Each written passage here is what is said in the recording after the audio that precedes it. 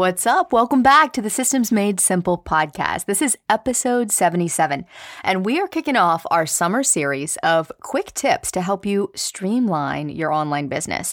Now, in this week's episode and in the next several episodes ahead, I'm going to be giving you one super simple but powerful tool, hack, or system every week that's going to help you be able to spend less time on the busy work in your business so you can spend more time in your zone of genius and on the things that bring you joy. So if you are someone who feels constantly overwhelmed by all you have to do and like there's never enough time to do it, ever, then today's episode is for you. Now, I taught an exercise last week to our mastermind students to help them identify where the majority of their working hours are going on a daily basis. And so often people complain about never having enough time, but they don't know how to do anything about it. And chances are the time management tools you've tried probably haven't worked. And I'm going to tell you why in just a moment. But first, inside each and every episode in this special summer series of streamlined systems that we're doing on the show, I'm going to give you an exercise. Now, truth be told, the bulk of people listening aren't going to do these exercises, and nothing is going to change in their life. But you are different. You are someone who craves growth. You might not like change, but you're not afraid of it. And deep down, inside, there is a part of you that is curious to discover just how capable you really are. To discover just how much potential you actually have. And if that's you, awesome. Because I know that you're someone who's going to take the time to do the exercise that I'm going to give you today because you want the growth. You want the change. You want to succeed. And you know that if you don't change, nothing changes. But this comes with a word of warning.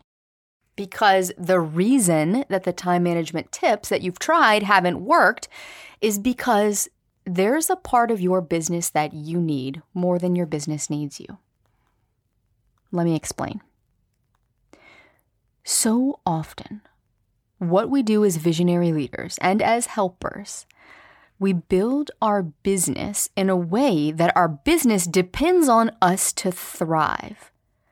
But not so much because it depends on us, in so much as that we need our business to feel worthwhile, to feel alive, to feel purposeful. Same thing goes for stress. Many people create situations in their life that are stressful because they need the stress to feel alive. And I see this happening in business. And as long as you continue to do that, you will only ever be operating at your current level, at the level that you currently are. You will never be able to move beyond or operate from a higher level because you've created a symbiotic relationship between the thing you don't want, stress, overwhelm, burnout, to be working all the time, but it's actually the thing you need that fuels you. I've made this mistake. Oh, have I made this mistake? I've told myself, well, my students need me. Of course my students need me. They wouldn't be where they are without me. Well, my business needs me. My team needs me. No, they don't. They don't. That's just ego talking. And I know that I will never be able to scale to the level that I want to scale my business until I start to release my grip on my business. It's very counterintuitive. People resist this. And so we can talk all day long about systems and automation and processes and tools and all of these things. And yes, those things are great. They're helpful, but they're not the holy grail of business. Sure, they're meant to support you in creating the lifestyle they want, but they're not going to give you the lifestyle that you want. They're not the end-all be-all until you begin to recognize what I just shared about how you cannot build a business that depends on you. And this is why, when I work with my mastermind students, the number one goal inside of that program is to help them structure and build their business so that it can run without them, so that they can actually truly experience that freedom and not be chained to their business. You have to flip the script and learn how to build a business that can operate without you. Because your ego is going to get in the way and it's going to say, well, no, I have to be a part of it. But no, in order for your business to succeed, you have to detach from it altogether. So the first thing you're going to do when you walk away from this episode is you're going to ponder what I just said. And you're going to look at your life this week through that lens. As you go about your day, you're going to notice, where have I created an unhealthy relationship with my business? Where have I boxed myself in, sacrificing the things that are really important to me in the name of growing my brand?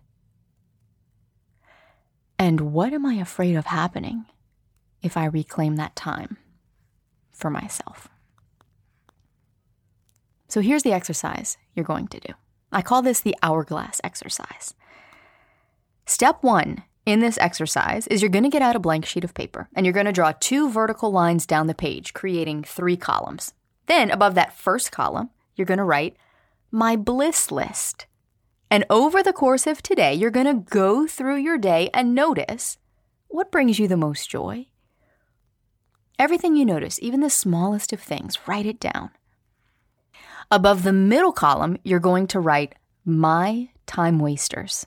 And in this column, as you go about your day, you're going to write down everything that drains you, the soul-sucking stuff, the stuff you do not enjoy, the mundane things that you wish you didn't have to do, but there's nobody else to do them, so here you are doing them, spending your time on them.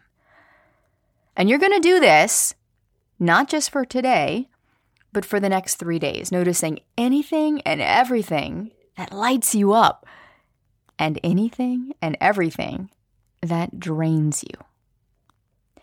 Then in the third column, you're going to label that column, what's on my plate?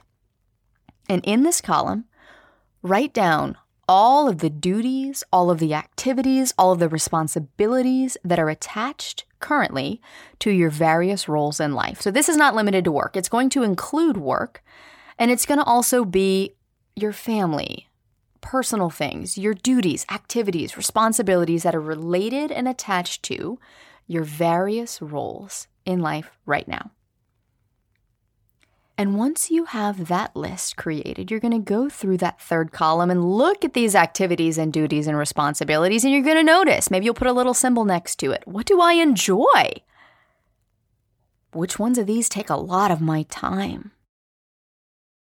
What's on this list that really energizes me? What's on this list that really drains me? And I want you to pay close attention to which of those duties and responsibilities that are on that list are for you and which ones are for others. And then once you have completed these 3 parts, you've got my bliss list, you've got my time wasters, you've got what's on my plate, you've got all 3 of those columns filled out, you're going to ask yourself these 3 questions. Number 1. Was I surprised by anything that was on my list? Number 2, what's missing from my list? And number 3, the most important question, what do I have to eliminate in order to spend more time on the things that bring me bliss? Now, in the weeks ahead, I've got some very tangible tools that you can plug in and use to help you clean up your calendar and reclaim time for you. But all of those tools are completely and utterly useless until you begin to identify where you are sacrificing your own time, your own bliss right now. And for the sake of what? 6 figures? 7? Is that really what's going to bring you bliss? Joy? No, simply expanding the container of time to experience more bliss and joy in your life right now is how you find your way to bliss and joy and fulfillment. A number on a bank account is just a number on a bank account. And deep down, you already know this. So you're going to walk away from this episode and you're really going to think about this. Then you're going to join me right back here next week for our next summer series of systems where I'm going to give you 3 easy ways to streamline your inbox that you'll wish you knew about sooner. All that's coming up next week. Until then, go live your effortless life.